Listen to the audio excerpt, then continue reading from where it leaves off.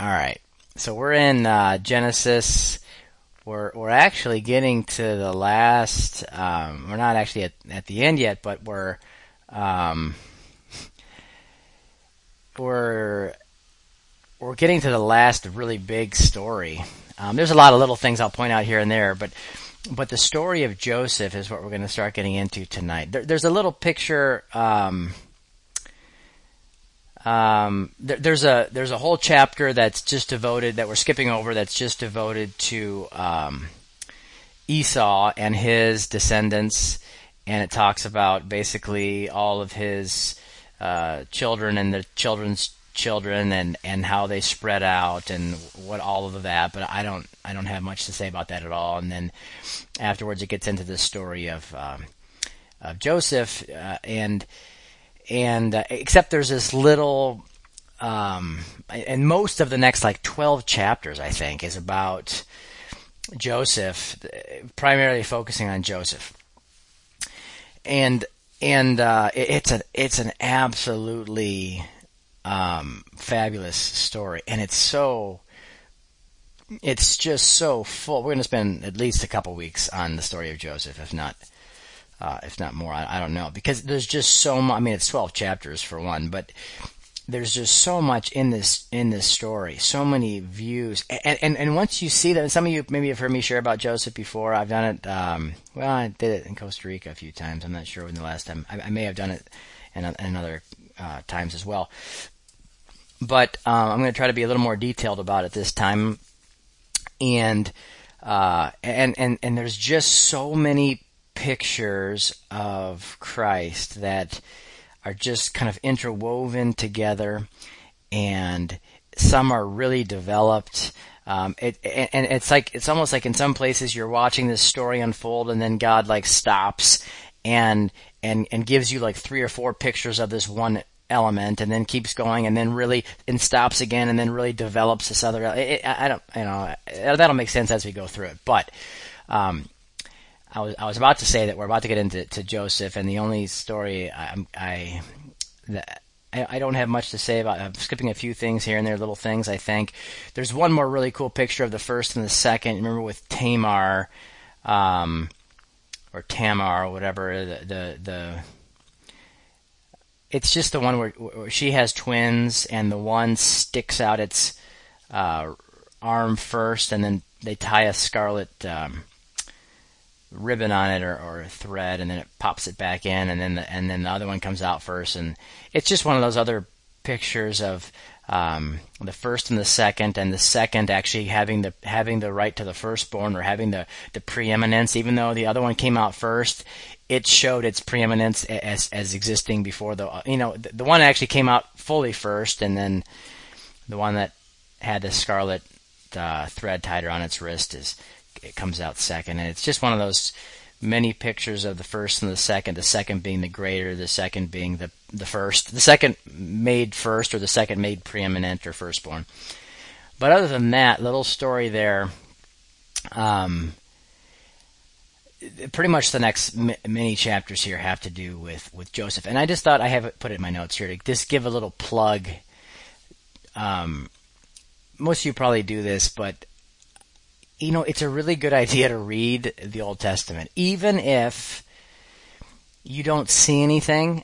And I every once in a while I give a little plug to people just to read it, and obviously the goal of reading it is always to have the Spirit of God show you let you see with the light with which it was written, let you see the thing that God was seeing when he recorded that story. That's always the goal.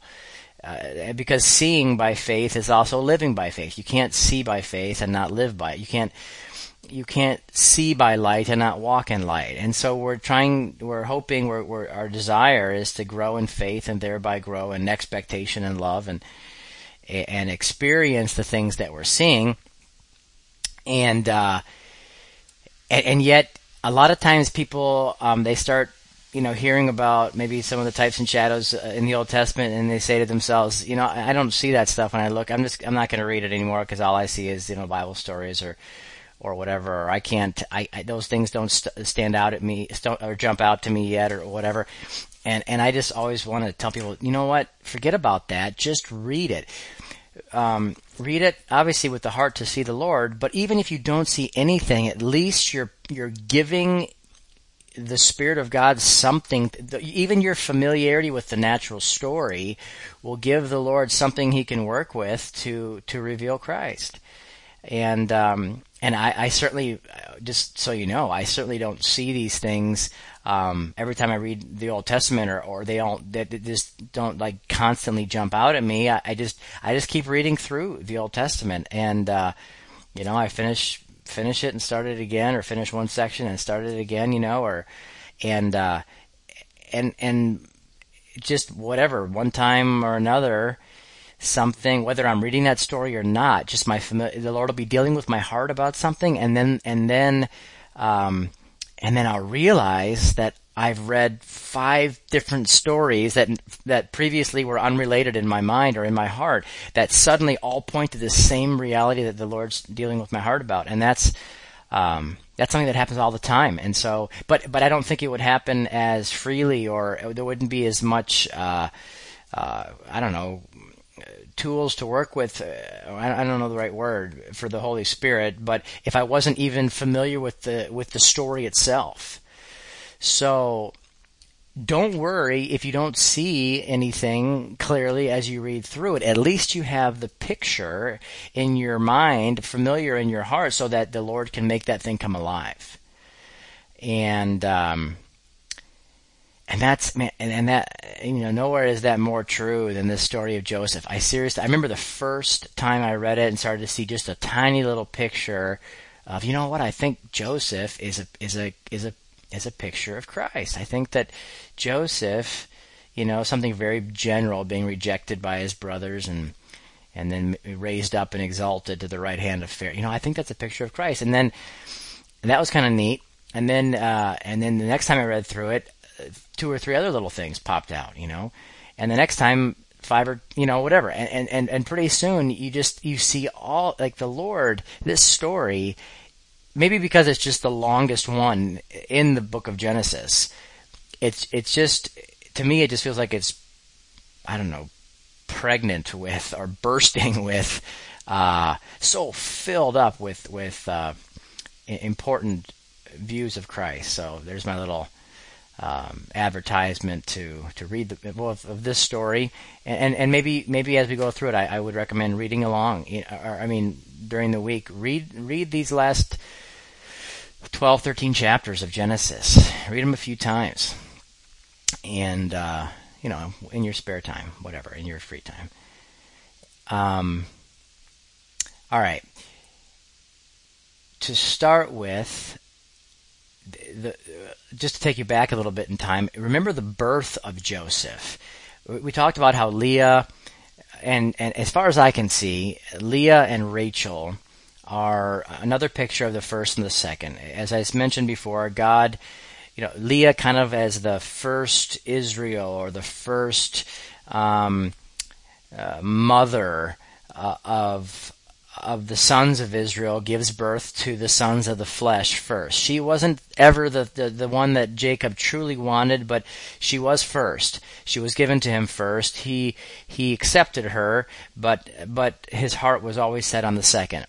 And so Rachel stands back in the background, while Rachel being Zion, or the spiritual mother of the true sons of God, or whatever, stands back and watches the first Israel, the first mother of the sons of Israel, give birth to her children over and over and over again, while Rachel is barren. And this corresponds with lots of other pictures of the first and the second, a whole bunch of prophecies, especially in Isaiah, where the woman, the mother, how does it say it? The one wife gives birth to her children, while the barren woman, is infertile, and then all of a sudden, with one quick groan, Zion travails and gives birth to a nation in a day, and there's those prophecies. That's what's going on here.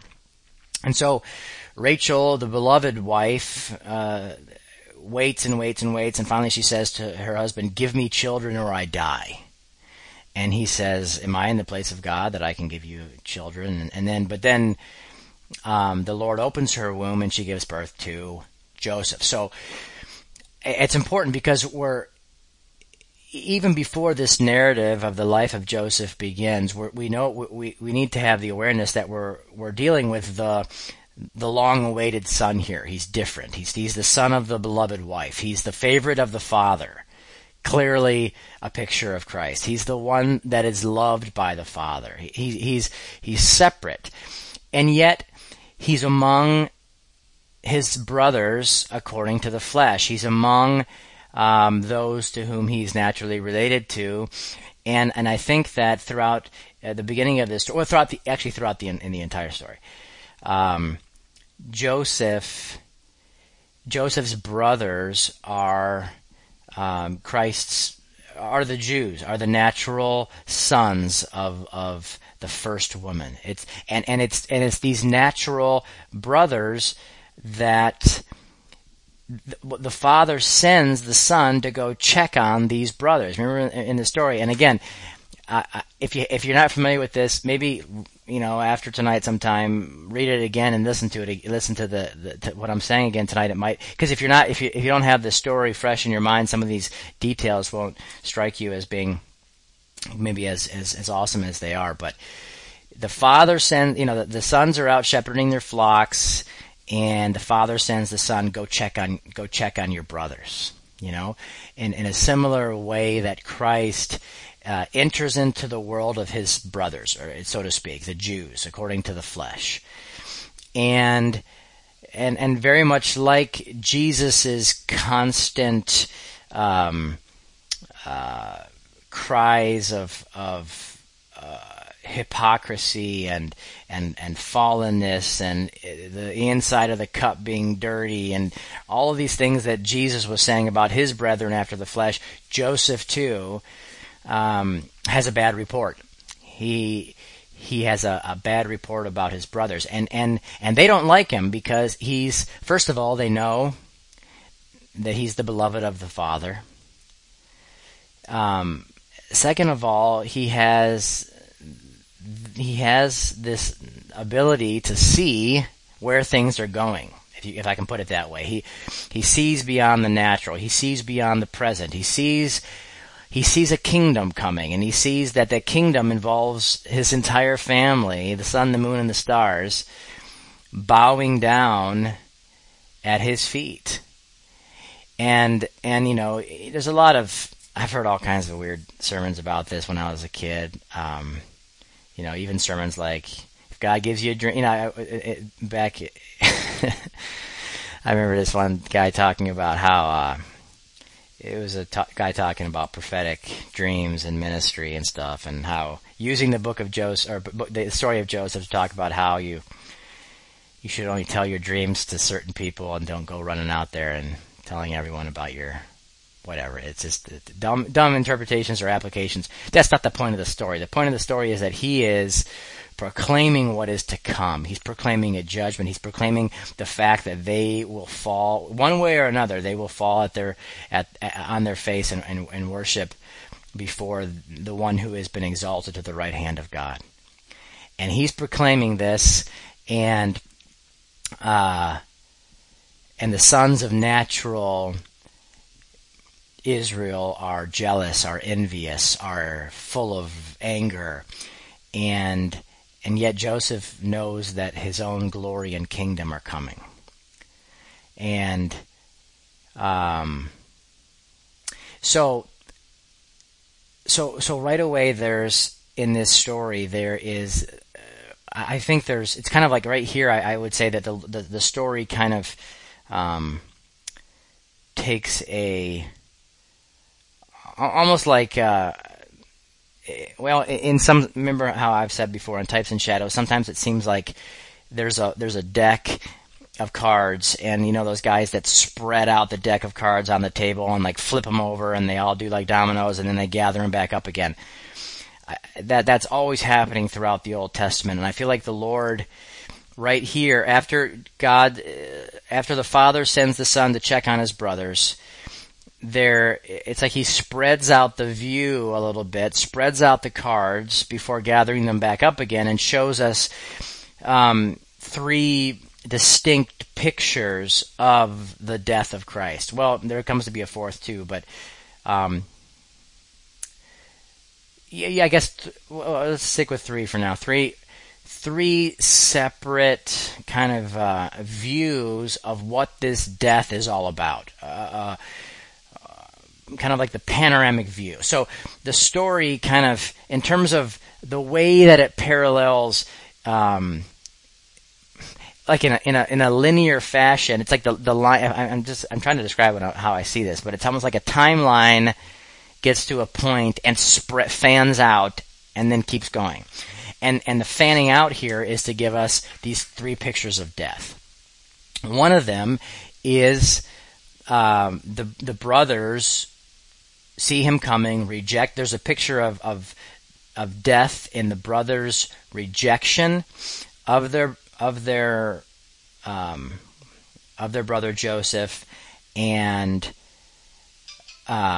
paint, at least giving us a picture of death in what they do to him. They rip up his robe, they cover it with blood, and they throw the guy into a deep well.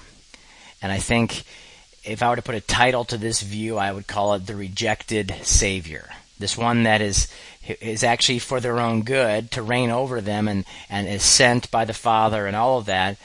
He's this rejected Savior. And in jealousy, his brothers, again, cover his multicolored coat in blood, throw him into the well. And it's just a really clear picture of Christ here, and his death.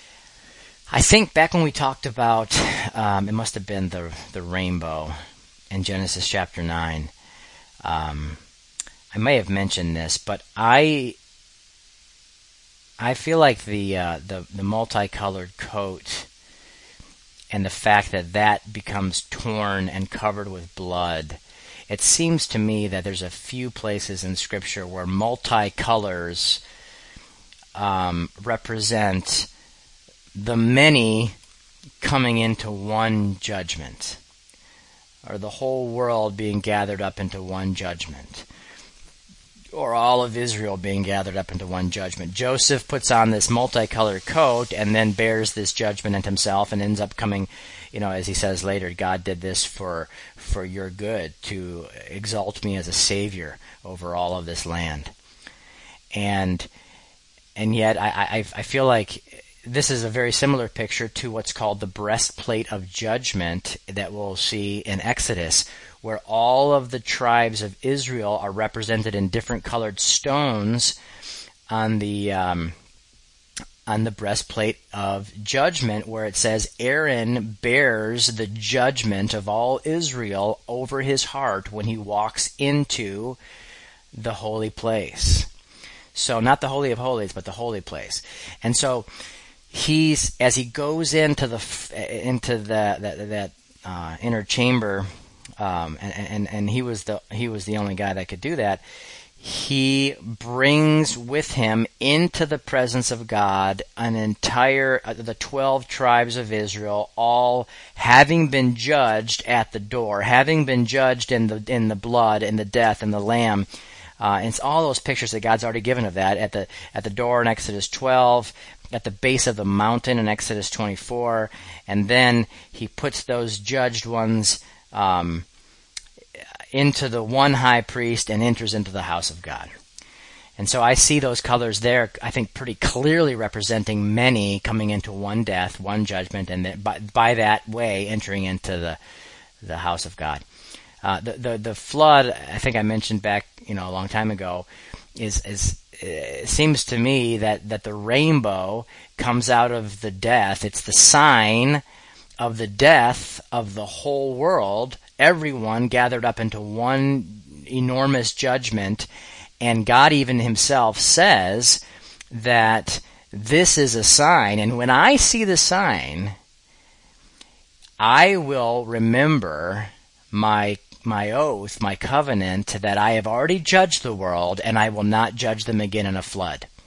So I think there too, you have it's almost like God, we always think of the rainbow, we always think of us looking up at the rainbow and remembering God's covenant. But God, when he's talking about that, he says, when I see the bow in the clouds, I will remember so it's almost like God's looking down at, sin still happening after the ark, after the flood, and yet this rainbow is forming like a covering or like kind of like a blanket over the flesh, saying, I've already judged that. That's already been all humanity, red, white, black, blue, whatever, has already been punished, been put away. There's now no condemnation in Christ, in this new covenant I've established with Noah, where the blood is given to them, the life, and the life is sacred, the blood is sacred, and now they all everything that comes out of that ark is a new creation under a new covenant. And all the colors, again, there with Joseph's coat, with the breastplate of judgment, seem to speak of this perfect, complete judgment of many in the person of one. When Paul says in 2 Corinthians 5:17-ish, when one died, 15 maybe, when one died, all died. When Jesus is raised up, he will draw all men unto himself, and he becomes the death. He tastes death for every man. So, okay, so that's the first picture of death there, which is the brothers rejecting him, the rejected Savior. The next one, if I were to call it, it's part of the same story here, but I kind of see it as the Lamb of God, the one, because they bring the coat covered with blood back to the Father, and the Father looks at it and says, yes, that is my son. Surely he has been torn to pieces. And the Father says that he will go down to Sheol weeping for his lost son. The Father recognizes his son as dead. The death is it's not a question mark in his mind when he finds out later that his son is alive. It's as though his son is alive back from the dead. It's not, I always kind of hoped he'd still be. No, as far as the Father's concerned, the Father recognizes his son dead when he sees the blood. Okay? And it's a finished work. And the Lamb of God has been sacrificed. The God sees the Lamb dead. Okay? And then, there's the third view of this death is, I guess I would call it the suffering servant, or the obedient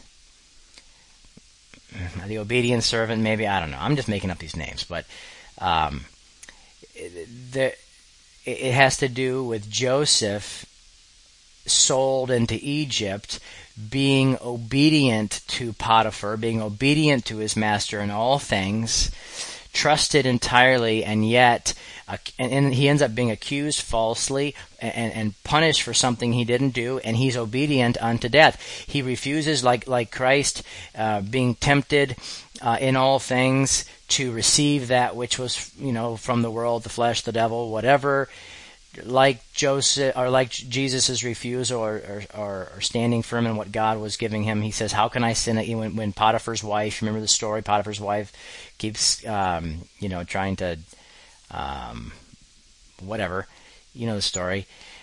Come on to him, I guess. She keeps tempting him over and over and over again, and he says, "How could I sin against God and do this? The Lord, Potiphar has put all things into my hand. How could I choose this? How could I go this route?"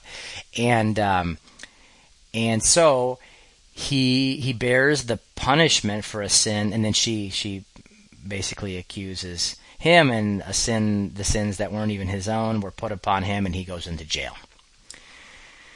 And so, to me, I see those stories as, they come in a timeline, obviously, because when we're reading a story, you can't, you're reading it and you're thinking, this happened, then this happened, then this happened, then this happened, but to me, all three of those are kind of pictures of the same cross, the same judgment, and then this last one in jail. I feel like then it almost like it fans out again. If you can follow me here, I hope it's not sounding too confusing. But the story, I wish I would have drawn a little bit of a diagram. But it's like it starts off with this son, this chosen one of the Father, the beloved of the Father goes out, and then you kind of have picture like three forks going out with pictures, specific pictures of the death, the cross, the rejection, the obedience unto death. And then that third one where he's thrown into prison, that one then fans out and gets into a whole bunch of really amazing, clear pictures of what the cross actually accomplished. So first you have just the fact that there's this death, there's this rejection. The Father recognizes a death. There's an obedient servant. There's a rejected servant, and he goes to death. But now, I know I'm kind of repeating myself, but I'm just trying to make this as clear as I can. Now it's like the microscope zooms in, or the telescope, zooms in a little bit closer on this jail, or sent into, Sheol or whatever, the actual 3 days of what takes place in this death. And God's trying to show us in the dreams of the cupbearer and the bread maker, an awesome view of what's actually accomplished while Joseph is in prison, while Christ is put to death on the cross. Death, burial, and resurrection, these 3 days. What's going on during these 3 days? Well, that's going to be answered for you in this story.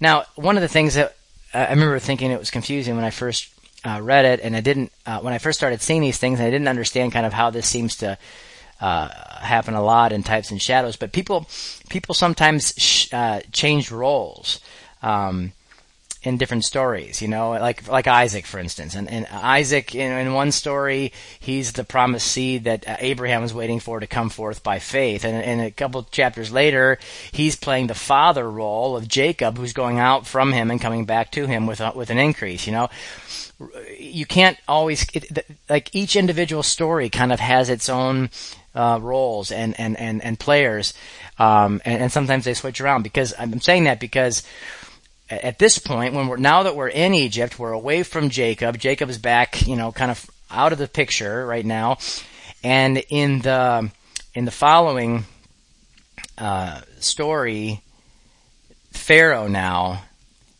is going to play the role of the Father, or the role of Almighty God, who has wrath against his servant, who then is divided into two, a baker and a cupbearer, but it's wrath against his servant, and then also ends up exalting to his right hand Joseph. But, if you can kind of see, and again, I hope this doesn't sound confusing, but like Joseph is sent to jail, but these two, the cupbearer and the bread guy, what's it called? Baker, I guess, bread maker, whatever. They are kind of enlarging, amplifying, explaining, illustrating more of what happens in the death, in the burial of this one man. And they both have a dream. And just like so many other stories that we've seen already, and that we'll see so many more of these as we go through, this story has to do with 3 days. It has to do with the righteous judge, and it's weird because Pharaoh, like in the next book of the Bible, Exodus, Pharaoh's the bad guy, but right now he's the good guy. Okay, he's the father, and he has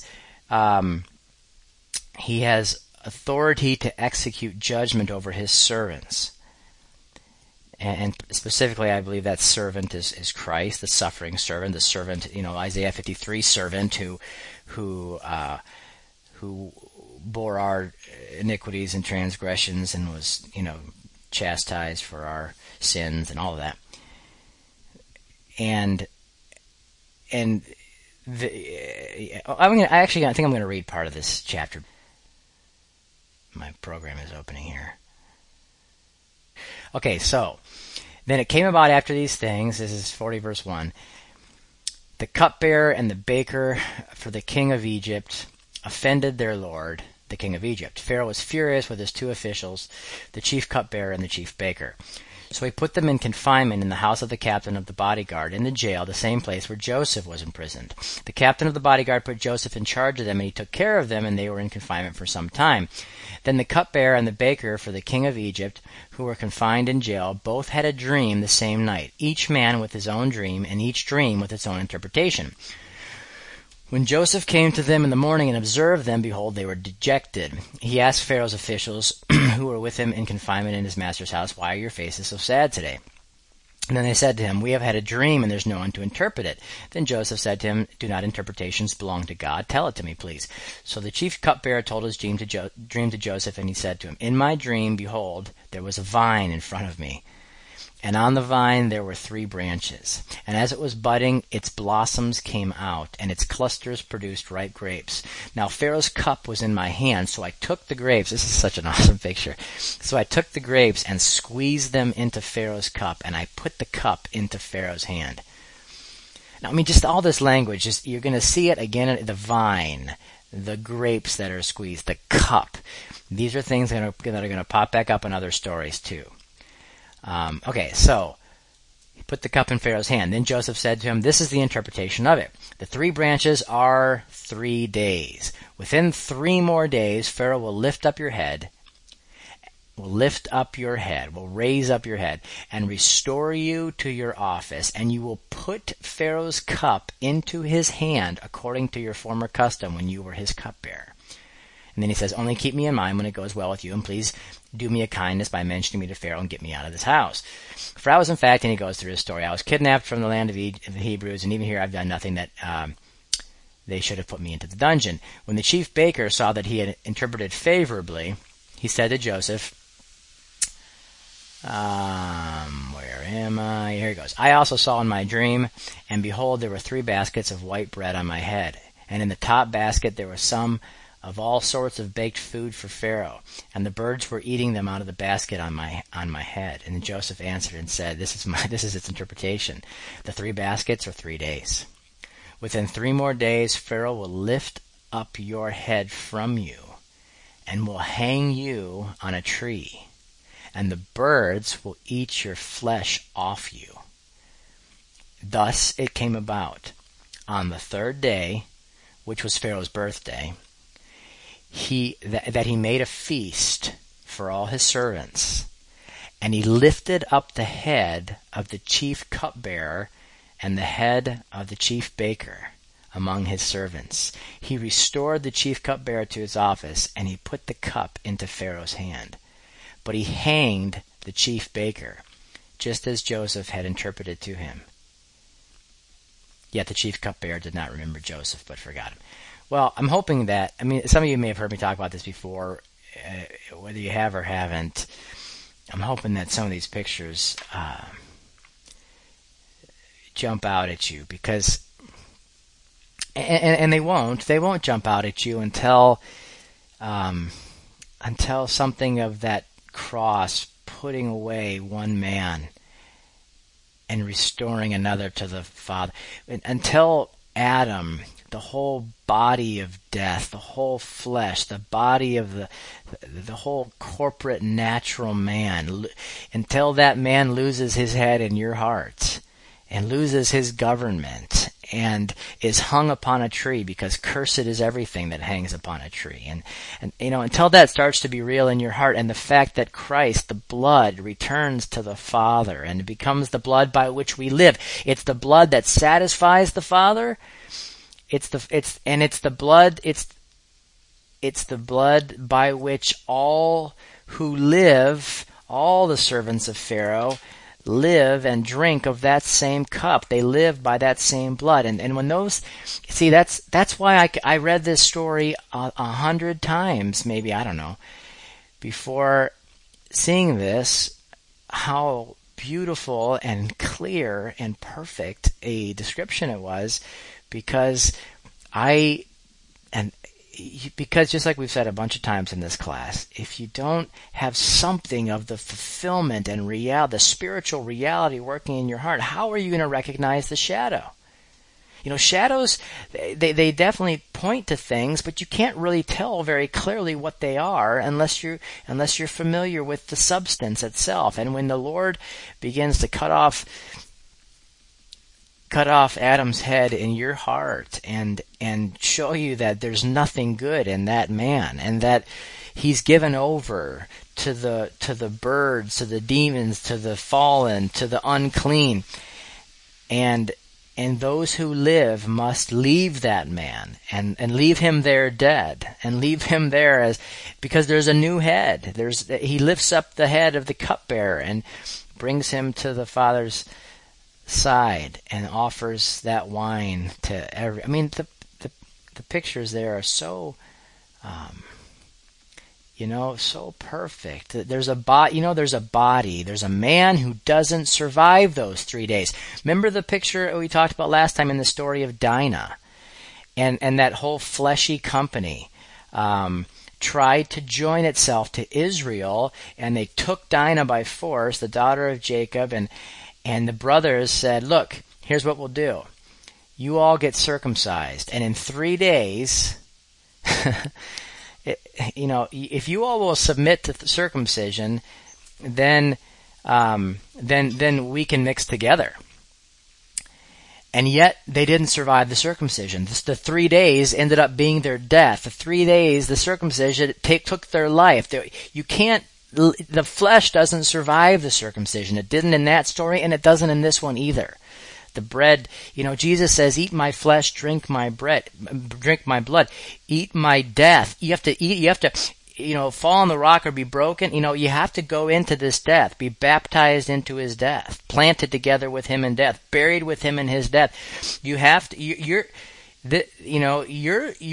Jesus is both of these men, and you experience both of these as well. You don't. Jesus is he's not just the cupbearer. Jesus is the bread guy too. He's the baker. He's the last Adam. He's the one who takes upon himself all that has caused the righteous wrath of God. He's the one that takes it to that tree. He's the one that bears in himself the end of that man. He's that, and he's the other one. That's why I said Joseph is kind of like divided into two people for a little bit here, and then he kind of comes back as one and returns to the right hand of the Father. But it's like in this picture fans out and we see God's view of what's accomplished in this death, and it's a view of total elimination of one man, and the complete restoration and exaltation of the man who bears the thing that the Father wants, the wine of life, the wine of the new covenant. I mean, it's just so. To me, it's just too good. And I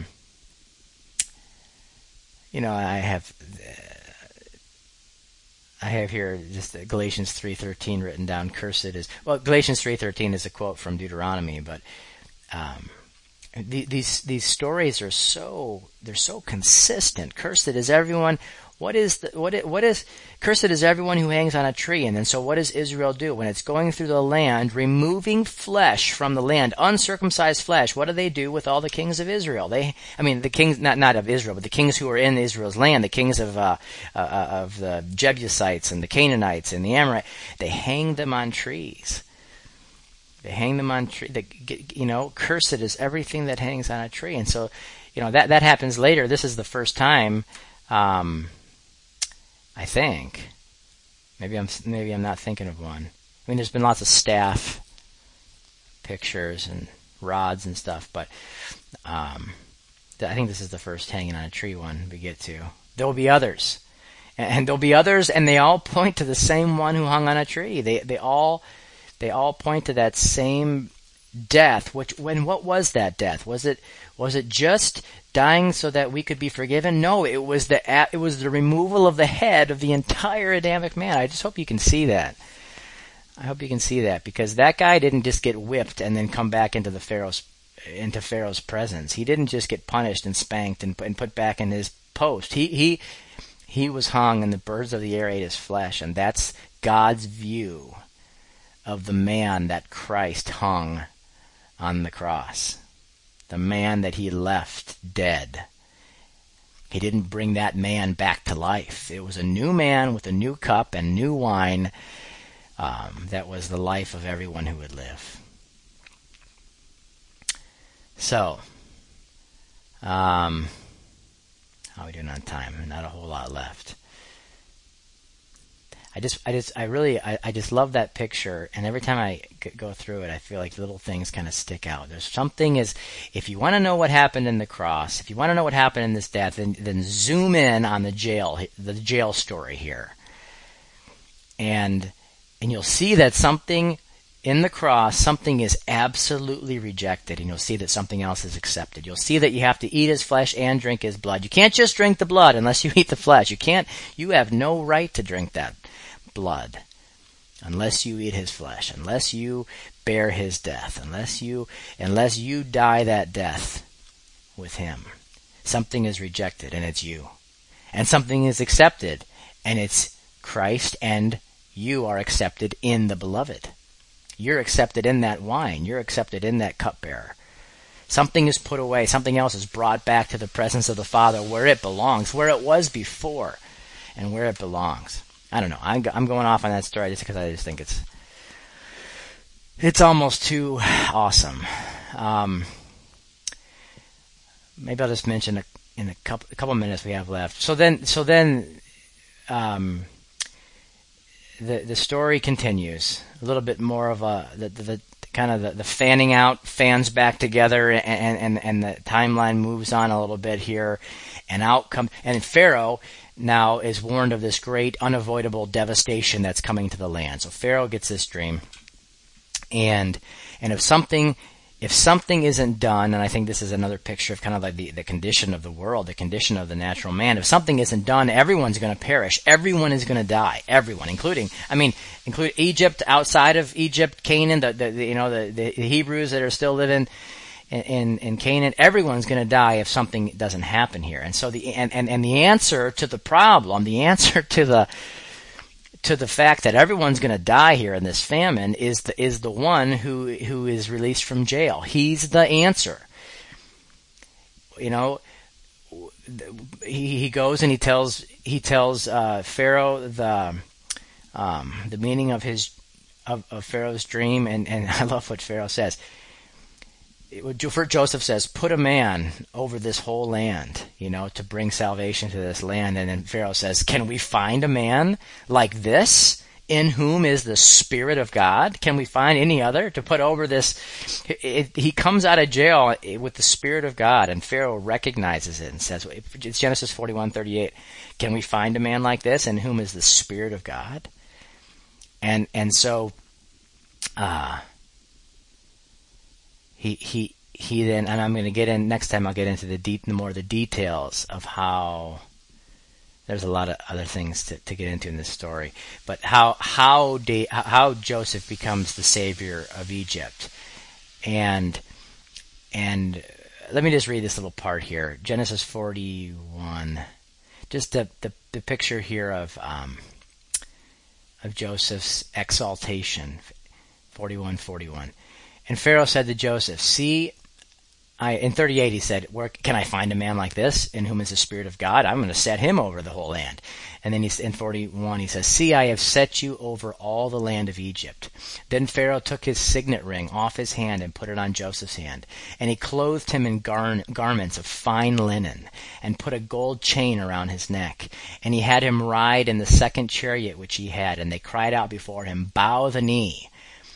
So he set him over the whole land of Pharaoh. And Pharaoh also said to Joseph, "I am Pharaoh, but without your consent no man may lift his hand or foot in all the land of Egypt." And then he says, I didn't write it down, but there's another verse right after where he says, "Only in the throne shall you be second to me, and everything else you are the same. You are the same as Pharaoh." And